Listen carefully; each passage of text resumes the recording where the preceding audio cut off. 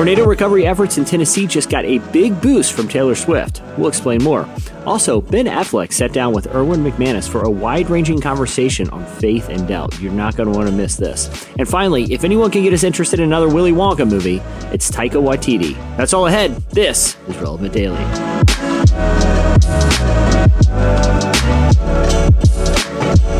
It's Relevant Daily. It's Relevant Daily. Relevant Daily. Relevant Daily. It's Relevant Daily. Hey everyone, I'm Jesse Carey. Welcome to Relevant Daily, where we bring you what's happening at the intersection of faith and culture. All those stories are coming up, but first, I want to tell you that today's episode is brought to you by our church leadership podcast called Called. Each week on Called, activists, innovators, pastors, and leaders like John Eldridge, Julia Veach, Eugene Cho, Rob Hoskins, Rebecca Lyons, N.T. Wright, Darius Daniels, Kim Walker-Smith, and a ton of others join us to talk about how church leaders can be equipped to make a greater impact in their congregations and their communities. We not only do we discuss issues like worship and outreach, but also things that matter to the lives of people in ministry, like mental health, soul care, and protecting marriages for people that are in ministry.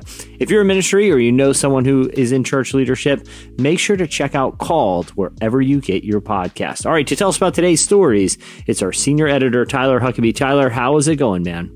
Hey, it's pretty good, Jesse. Happy Thursday to you. Thanks, man. You too. Well, first up, Tyler, this one hits so close to home for you, for people that maybe not have listened earlier this week. You live there in East Nashville. The destruction of these, really horrific tornadoes hit just down the street from you. But there is a cool story coming out today about Taylor Swift getting involved in some of the recovery efforts. What can you tell us?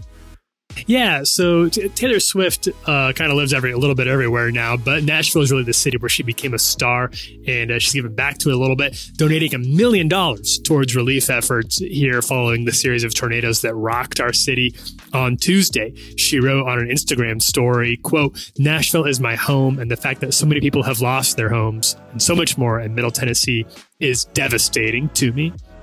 And Tyler, she's been a pretty charitable person.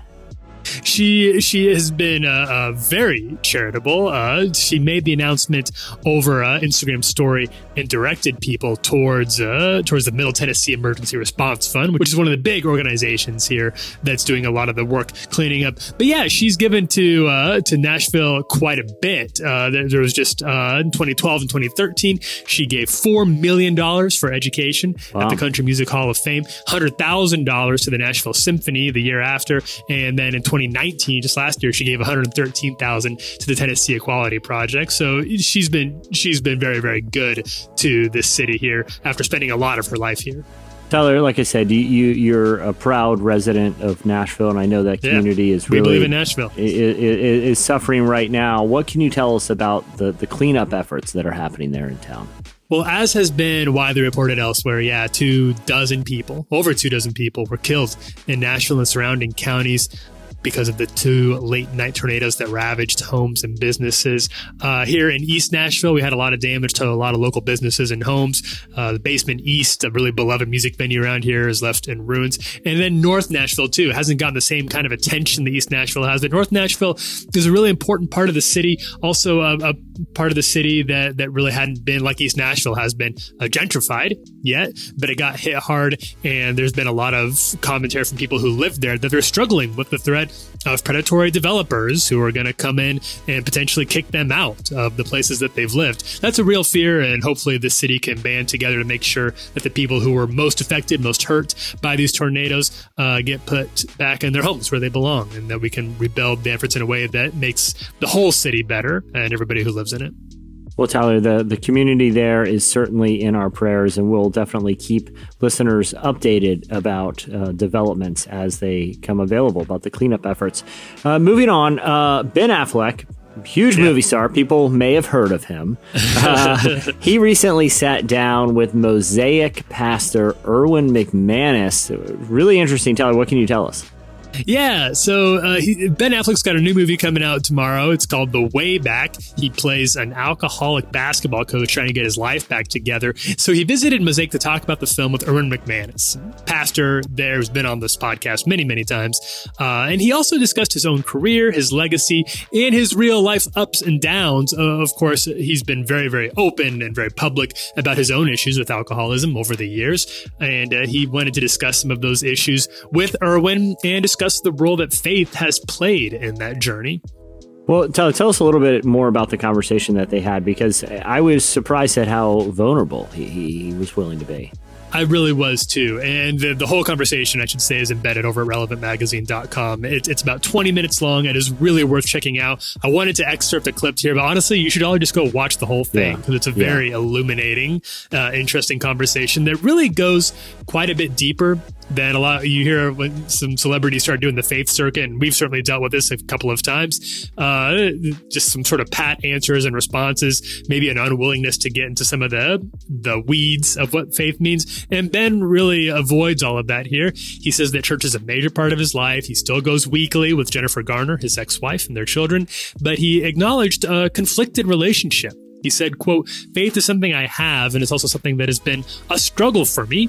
Going to church, I really find Christian teaching beautiful and moving. The hard thing for me when I struggle, when I suffer, when I see things that are painful, I have doubts. How is there a God that allows this to happen?" And he said, honestly, that being part of a 12-step program has helped him sort of re-understand and recontextualize his faith. You know, Tyler, obviously, for people who aren't familiar, the 12-step program has a background, in sort of the faith world, and faith and belief in a higher power, specifically God, is a big part of traditionally the 12-step program.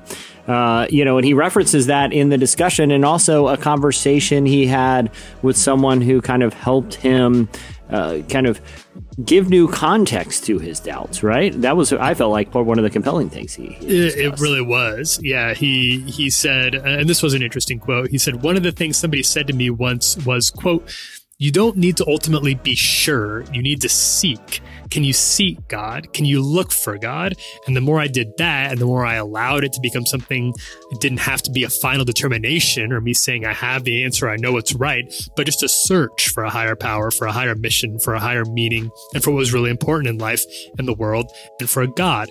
That started to connect me more deeply to faith, and faith has served me well in recovery as an alcoholic. So that's just good advice for all of us, whether you're dealing with alcoholism or doubt or whatever. That's very sound counsel, and I appreciated Erwin's willingness to have that conversation with Ben about that. And I'll say this too, and Jesse, I know you feel the same way. I'm excited for this movie. It looks like a pretty good one. You're all in on this. Checks a lot of boxes for me. Inspirational sports dad is kind of your lane. I love it.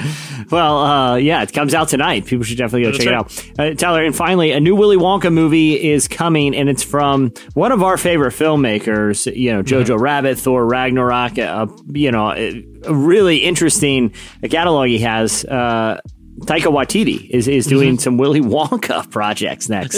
He's probably the only person who could get me interested in a new Willy Wonka movie, or one of the very few, we'll say, who could get me interested in a Willy Wonka movie. So yeah, the world of Roald Dahl is going to be Taika's next project. He's writing and directing not one, but 2 animated movies set in the world, sort of the universe of the Wonkaverse, we'll call it, which aim to explore some corners that maybe we didn't get into in the previous movies and books. The first will be based on, quote, the world and characters of Charlie and the Chocolate Factory. And the second is actually going to put the Oompa Loompas in the spotlight, exploring just who they are and how they came to live in servitude of their candy-loving, child-endangering overlord. And I actually think that's a good idea, because Taika's obviously, he's a very goofy guy and very funny filmmaker, but he's always also got a little bit of social commentary that he's interested in. And this seems like the idea of a strange race of people who are ultimately come to work for somebody else. It seems like if Netflix allows him to, which is where this is going, he could get into some sort of interesting commentary on that, depending on how long of leash they give him. Obviously, this book has been adapted twice. First for the Gene Wilder starring classic, Roald Dahl actually famously hated that movie, did not think it was very good. The second was by Tim Burton and Johnny Depp back in 2005. It's been the subject of games, musical, and its own candy company. Dahl's estate negotiated a deal with Netflix in 2018.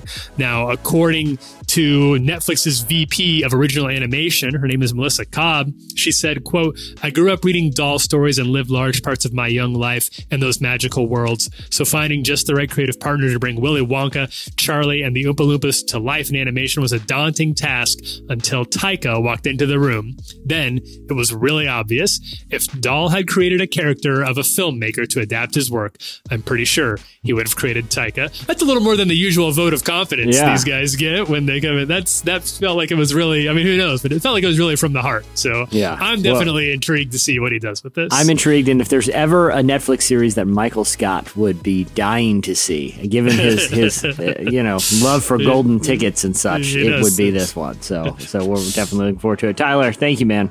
Thanks, Jesse. All right, well, you can read more about those stories and everything else we're covering today over at relevantmagazine.com. Also, make sure to follow us on Twitter, Instagram, and Facebook. Also, subscribe to our weekly newsletter and our other podcasts. And don't forget, we're here every weekday bringing you the latest at the intersection of faith and culture. Thanks for listening, everyone. This is Relevant Daily.